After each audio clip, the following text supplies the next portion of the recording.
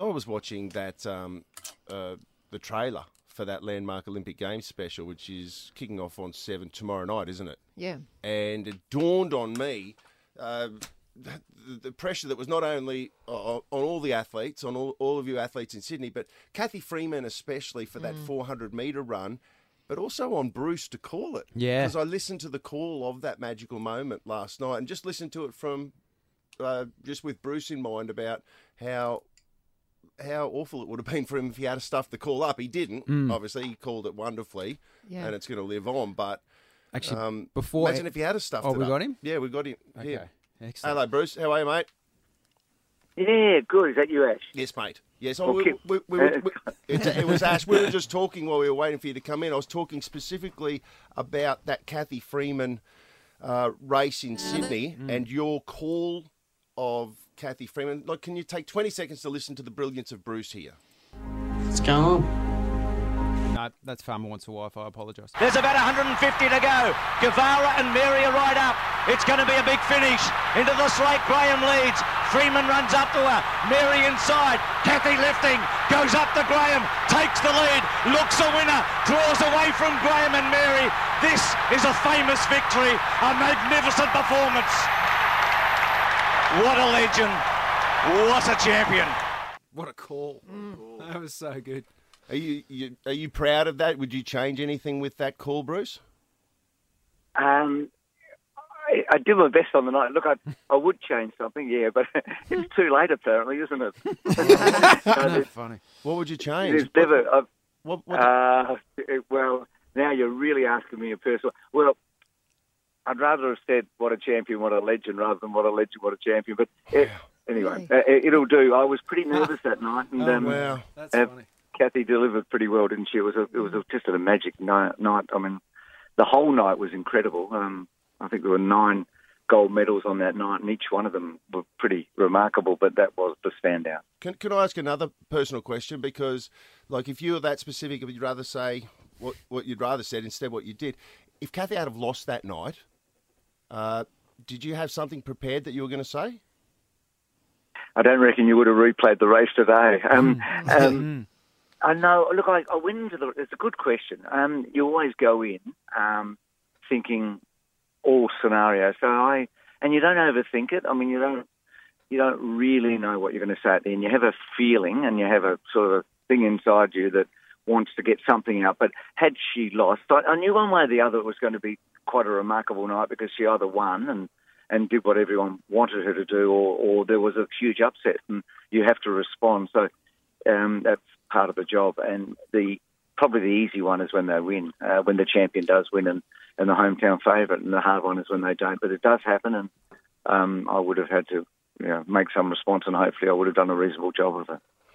Yeah, I've spent a bit of time with you, Bruce. It's Susie here, and you are very much like an athlete. When I talk to you and about your performances and functions and things, you just sound exactly like me. Like, you get nervous before events, hey, and then you analyse them and you go over what you could have done differently. You're exactly like an athlete. It's so weird.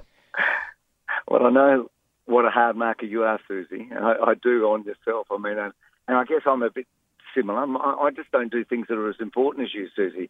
I mean, you're the guys that deliver, and we're the guys that just run the message. But yeah, look, I treat it seriously because I love it, and I want to be good, and that's the whole, I guess, what drives me. So yeah, we've worked together closely, and I know how proud you are, both as a swimmer and anything else you do. So yeah, I guess there's a pride thing with me as well. Geez, it's funny, Bruce. I reckon you must hear it now from other commentators. Like, I remember going through university. Every girl doing journalism at university when I went through sounded exactly like Jana Venn. Everyone wanted to sound like someone.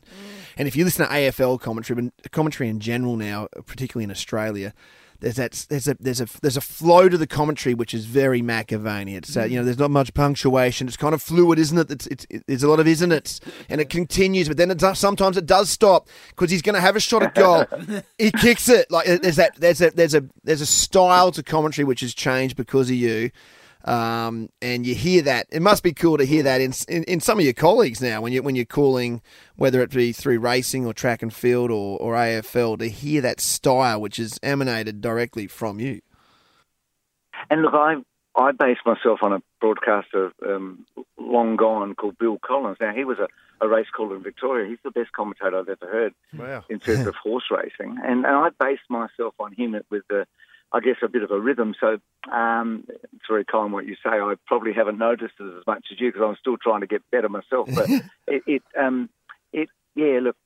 we do look back. And I mean, Susie would have had, somebody that she saw swim or somebody that she saw compete as an athlete that would have driven her as well. So that's life, isn't it? But those that come before us have an indelible impression on those that follow. I think it was like an IAAF Gold Challenge or something in Melbourne years ago, track and field, and you were up in the box and I was the field commentator and you were crossing to me. It was the greatest moment of my life. So it was, McAvaney, we're crossing down to Lutzy, down at the long jump pit. Bronwyn Thompson, and I've slipped into Bruce. I'm like, thank you, Bruce. It's Bronwyn Thompson, second attempt here. And I'm like, I can't do it, Bruce, too, Bruce.